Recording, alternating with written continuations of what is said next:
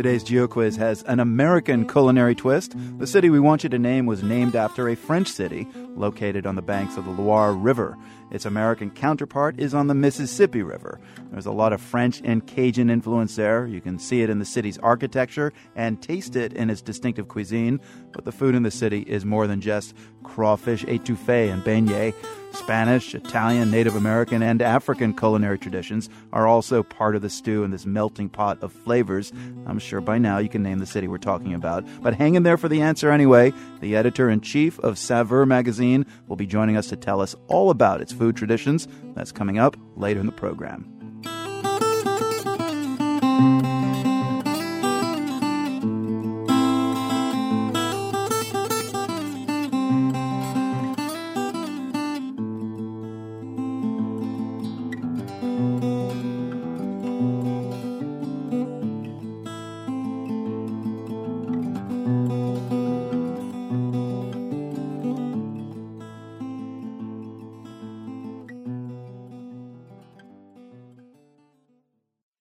I'm Marco Werman. This is The World. So we're putting an American twist on our Geo Quiz today. We're looking for a U.S. city with a distinctive cuisine concocted by generations of immigrants. And we're not just talking Cajun flavors and seafood gumbos. This melting pot of flavors is, of course, New Orleans. Yeah, that's James Osland, editor-in-chief of Saveur magazine. James, you can hear a lot of the planet in the music of New Orleans, the Caribbean, Latin America. I bet you'd agree that you can actually taste many foods and spices of the world in New Orleans. That is just absolutely true. And traditionally, of course, you've got your Cajun flavors. And when you're talking about Cajun flavors, that really means the food of the Acadians who migrated down from New Brunswick and Maine and that part of North America and found the swamps of Louisiana to be their new home, and great, intensely flavored dishes and a lot of game and just really fabulous direct food. And then, on the other hand, you're talking about Creole dishes.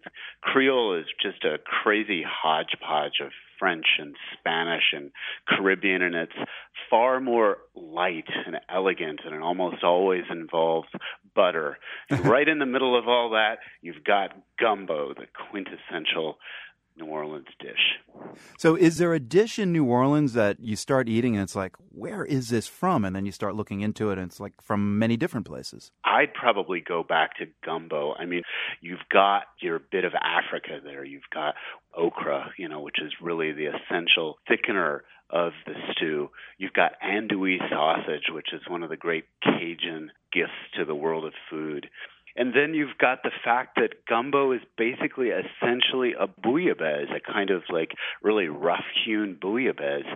My God, it's just one of the most delicious foods on the planet. Then there's the muffaletta, which has always kind of reminded me of an Italian sub. That is just absolutely true. Boy, that probably really is my second favorite New Orleans food. And of course, there's the Central Grocery, that great classic New Orleans place where you get what is probably the world's best muffaletta. But there are so many other dishes, too, on the Creole side. You've got shrimp Creole, shrimp remoulade, pompano en papillote. In the Saveur article, there's some great-looking restaurants there. But I'm wondering, has that traditional kind of old-world cuisine gone too upscale and is now kind of unrecognizable from where it originated?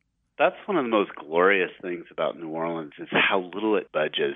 You can step into any number of restaurants from Galatoire's to Two Jigs to Dookie Chase's and essentially be in the same restaurant your grandparents might have been in the 1940s or 1950s. It's just so exquisitely in amber eating out in New Orleans. I mean, I think in so many ways it's America's most distinctive food city. James Osland, editor-in-chief of Saveur, which is featuring New Orleans in the April edition. Oh, I want to get on a plane right now. Seriously, all this talk. Always good to speak with you, James. Thanks. Great to talk to you.